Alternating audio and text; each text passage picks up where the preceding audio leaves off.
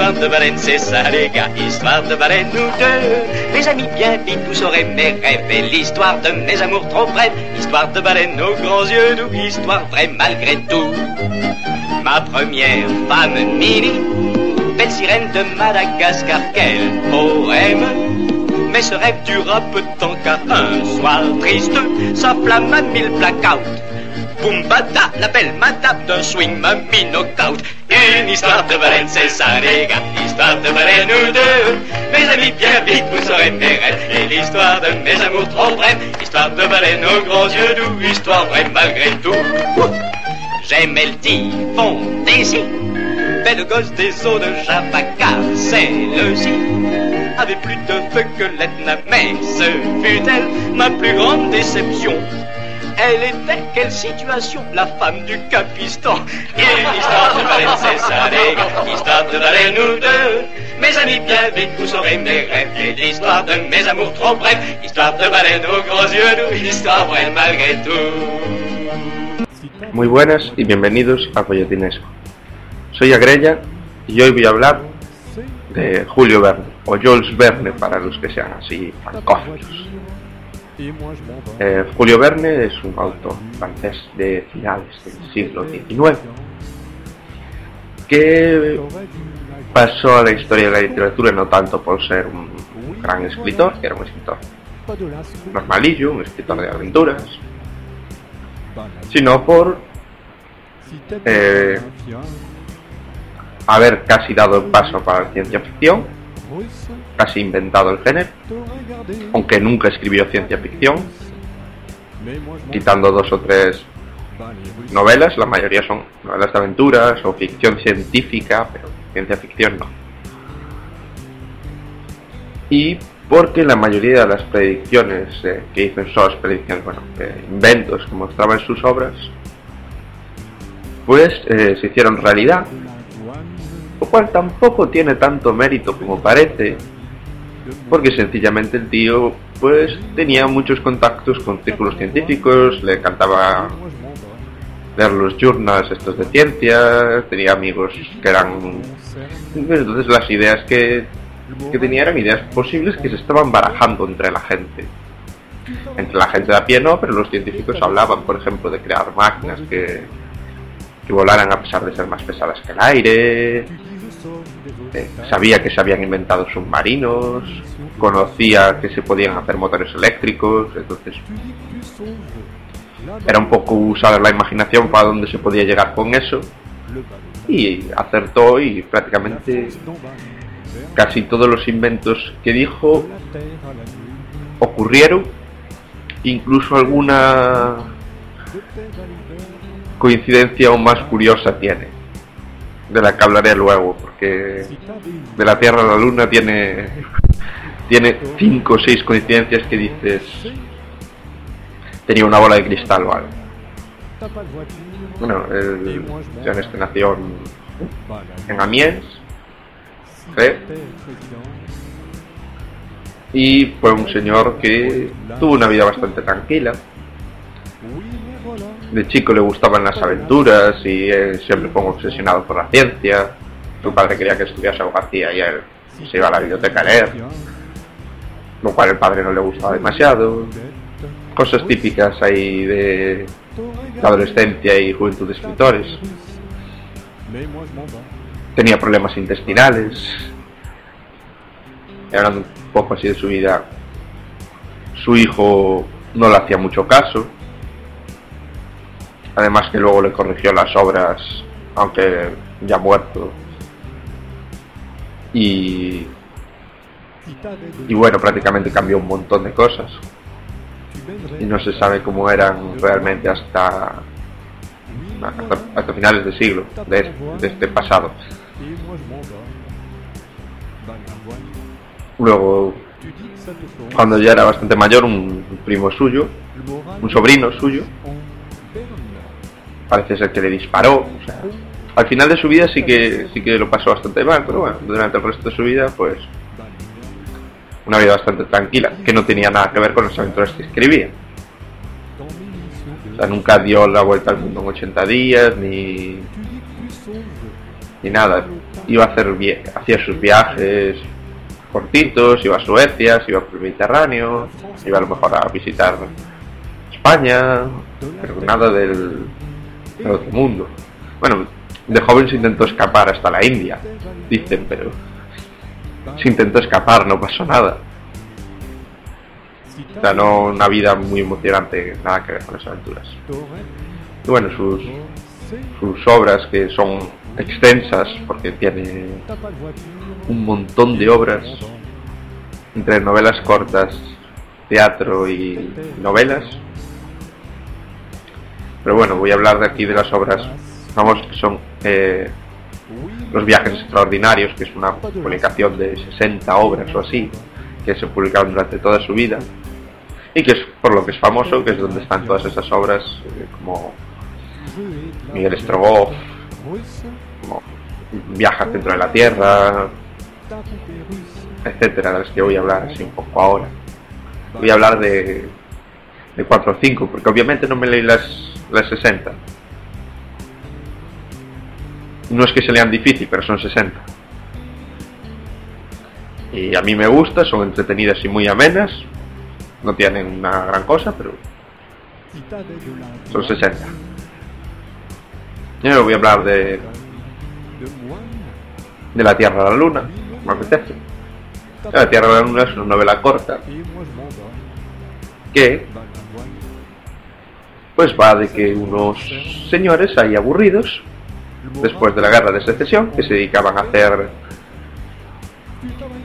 pistolas y a hacer cañones, pues como no tienen nada que hacer porque nadie está en guerra y se aburren y parece ser que nadie quiere estar en guerra, pues se dedican a crear armas y no tienen que hacer. Uno dice, pues hacemos un cañón enorme que lance una bala a la luna, porque la luna tiene que ser estadounidense. Y bueno, va de un poco de la construcción de este cañón, con la bala, tal, hueca, con tres, que ya digo, luego tiene un montón de coincidencias que Julio Verne ahí da miedo, porque se lanza el proyectil desde Florida. Va tripulado 3 hombres. El vuelo es un vuelo orbital. La velocidad que se necesita para salir de la atmósfera fue la misma en los 2 casos, la que se citó. Y se tardó exactamente el mismo tiempo en llegar a la Luna, que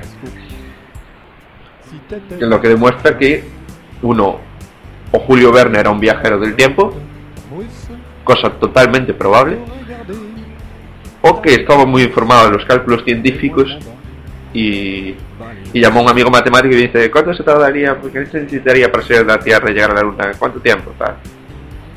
Lo de Florida ya es sospechoso, de ahí es Terminator, Julio Verne.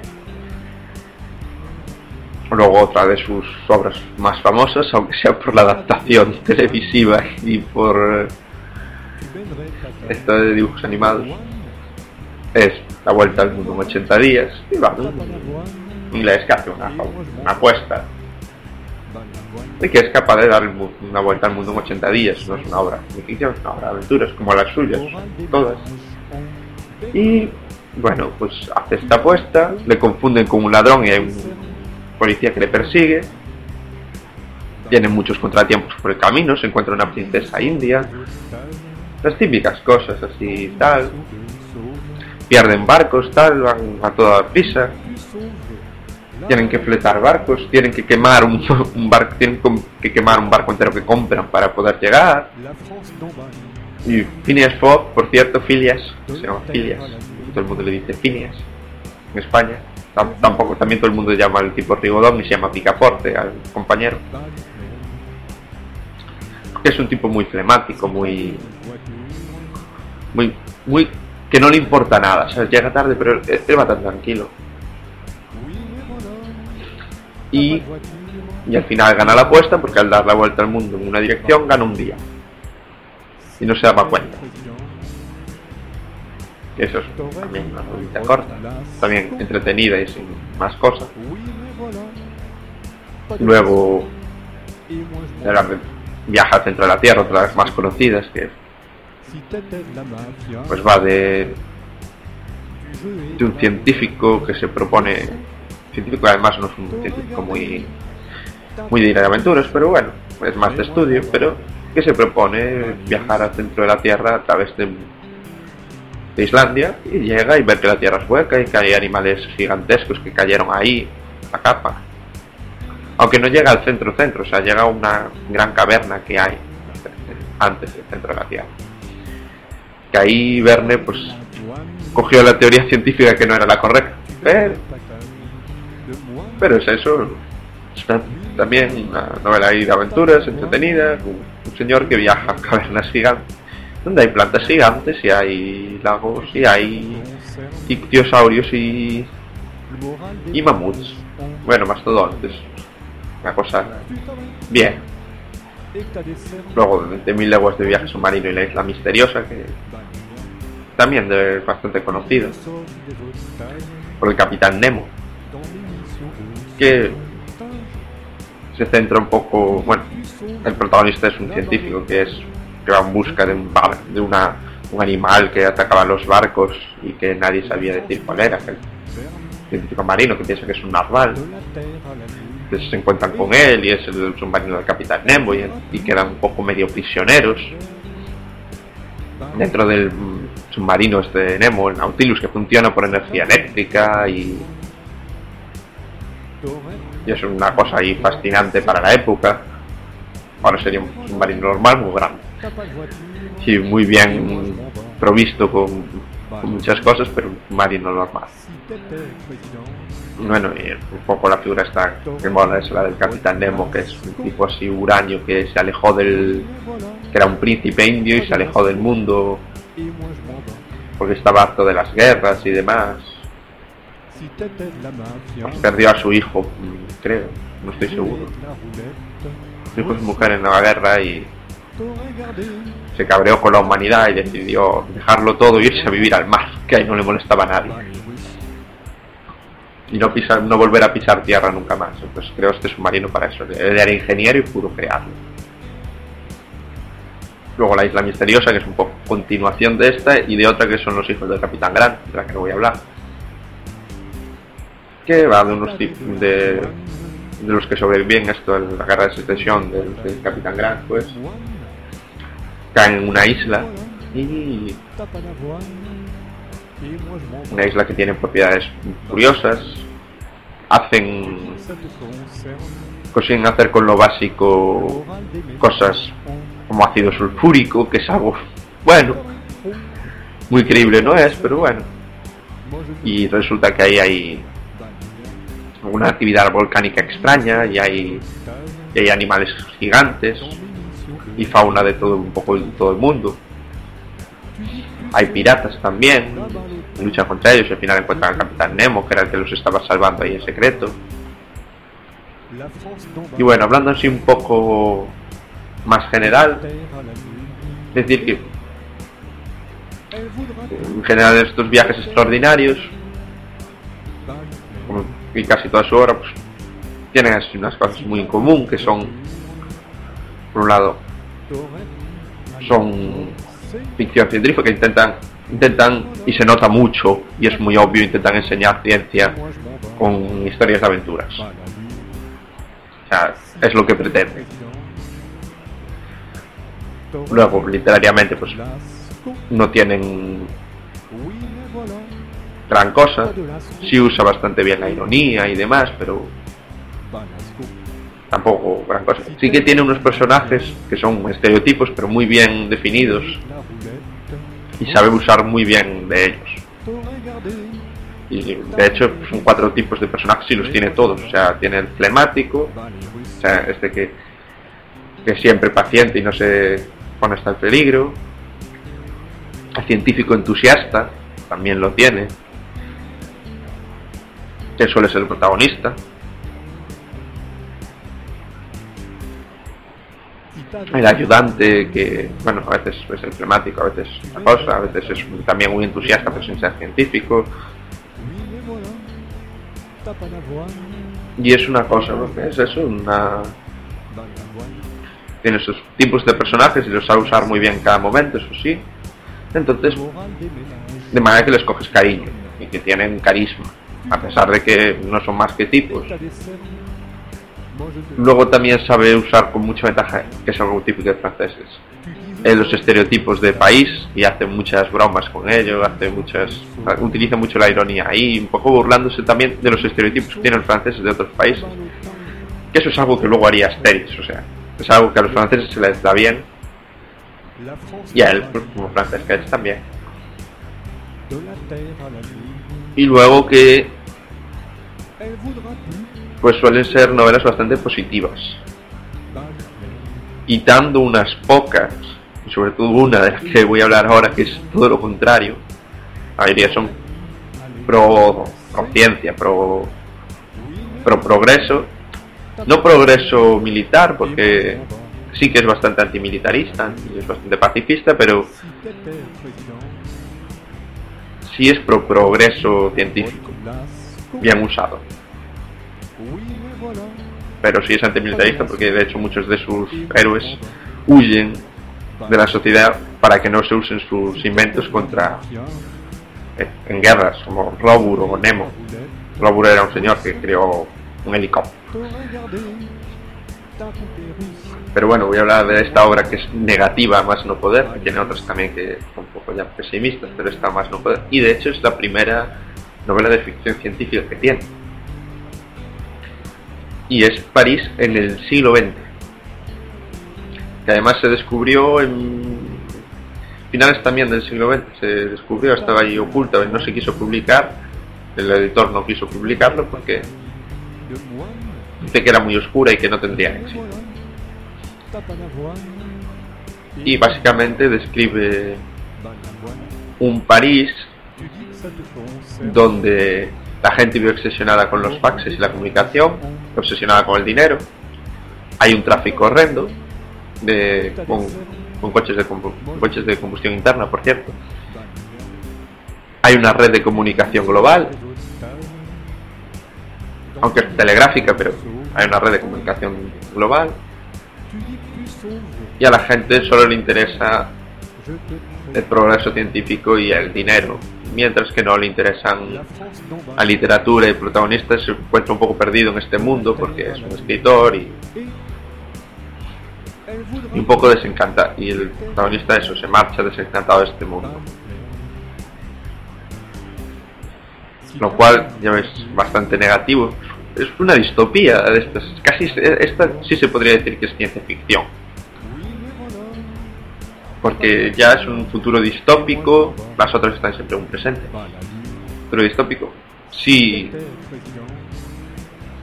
usa muchos avances, pero también hace una crítica social, que la ciencia ficción necesita ambas. Y por otro lado clava todo, porque sí hay una red de comunicación global, internet, sí hay un tráfico de la leche en París con coches de combustión interna. Sí, esta es una época más, bueno, una época más materialista, se podría decir. O sea que el tío, mi teoría de que era un viajero del tiempo no estaría tan loca. No. Y bueno, fue un tío también que, por esto de la ciencia, hay que decir que recibió el galardón de la Legión de Honor, recomendado por su amigo Lefas, creo que se llama, que es el señor que construyó el canal de Suez. De hecho, al que viaja el mundo en 80 días, tiene referencias a él, creo que un pequeño homenaje que se viene a llevar bien. Y estas cosas que hay entre yo te doy la Legión de Honor, tú me pones en un libro.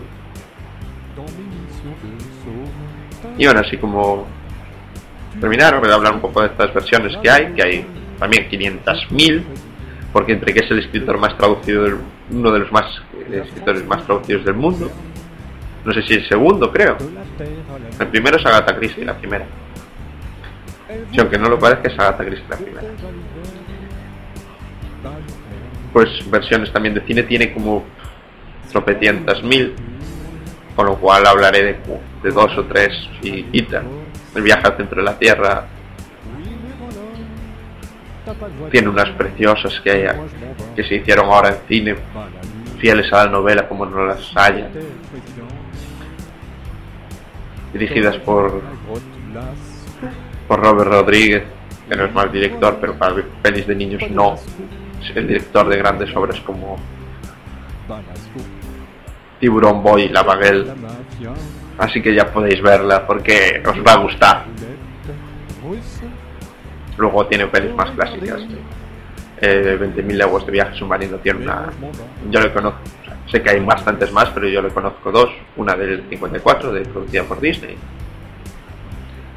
que está bastante bien, de la que saco el principio, la canción esta que suena al principio de La cola de la ballena, que la canta un marinero para animar la tripulación. Y luego una peli muda bastante buena de 1916, que se llama así, 20.000 leguas de viaje submarino, que hay que verla. Está muy bien y es la primera peli se anuncia como la primera peli rodada bajo el agua, como escenas rodadas bajo el agua. Bueno, ponían una pena de la... pero sí. Luego tiene muchas obras. Joseph Méliès, el inventor de los efectos especiales, como no, por cercanía temporal y por también ser francés y conocer mejor la obra, hizo muchas versiones de sus obras. La más conocida de La Tierra a la Luna. Todos conocemos esa imagen de la bala de cañón clavada en el ojo de la luna, que podéis mirar en YouTube tranquilamente, sin sentiros mal, porque obviamente los derechos de autor están más que expirados. O también 20.000 leguas de viaje submarino también tiene una versión de ella también muy interesante. Y decir que, entre otros de los inventos que mencioné, que también acertó, además del helicóptero, todo esto, los regímenes fascistas y las armas de destrucción masiva. También acertó eso, o sea, ahí es nada. Bueno, leed mucho, leed Maverne, que son obras que se devoran en un día, sin ser grandes obras maestras, pero son entretenidas, eso no se lo voy a quitar. Que aprendes cosas como cómo hacer ácido sulfúrico, que nunca sabes cuándo te puede ser útil. Y bueno, la música es La Fin d'un Vase de Fritz Werner, de Boris Vian, que podéis buscar ahí por Jamendo,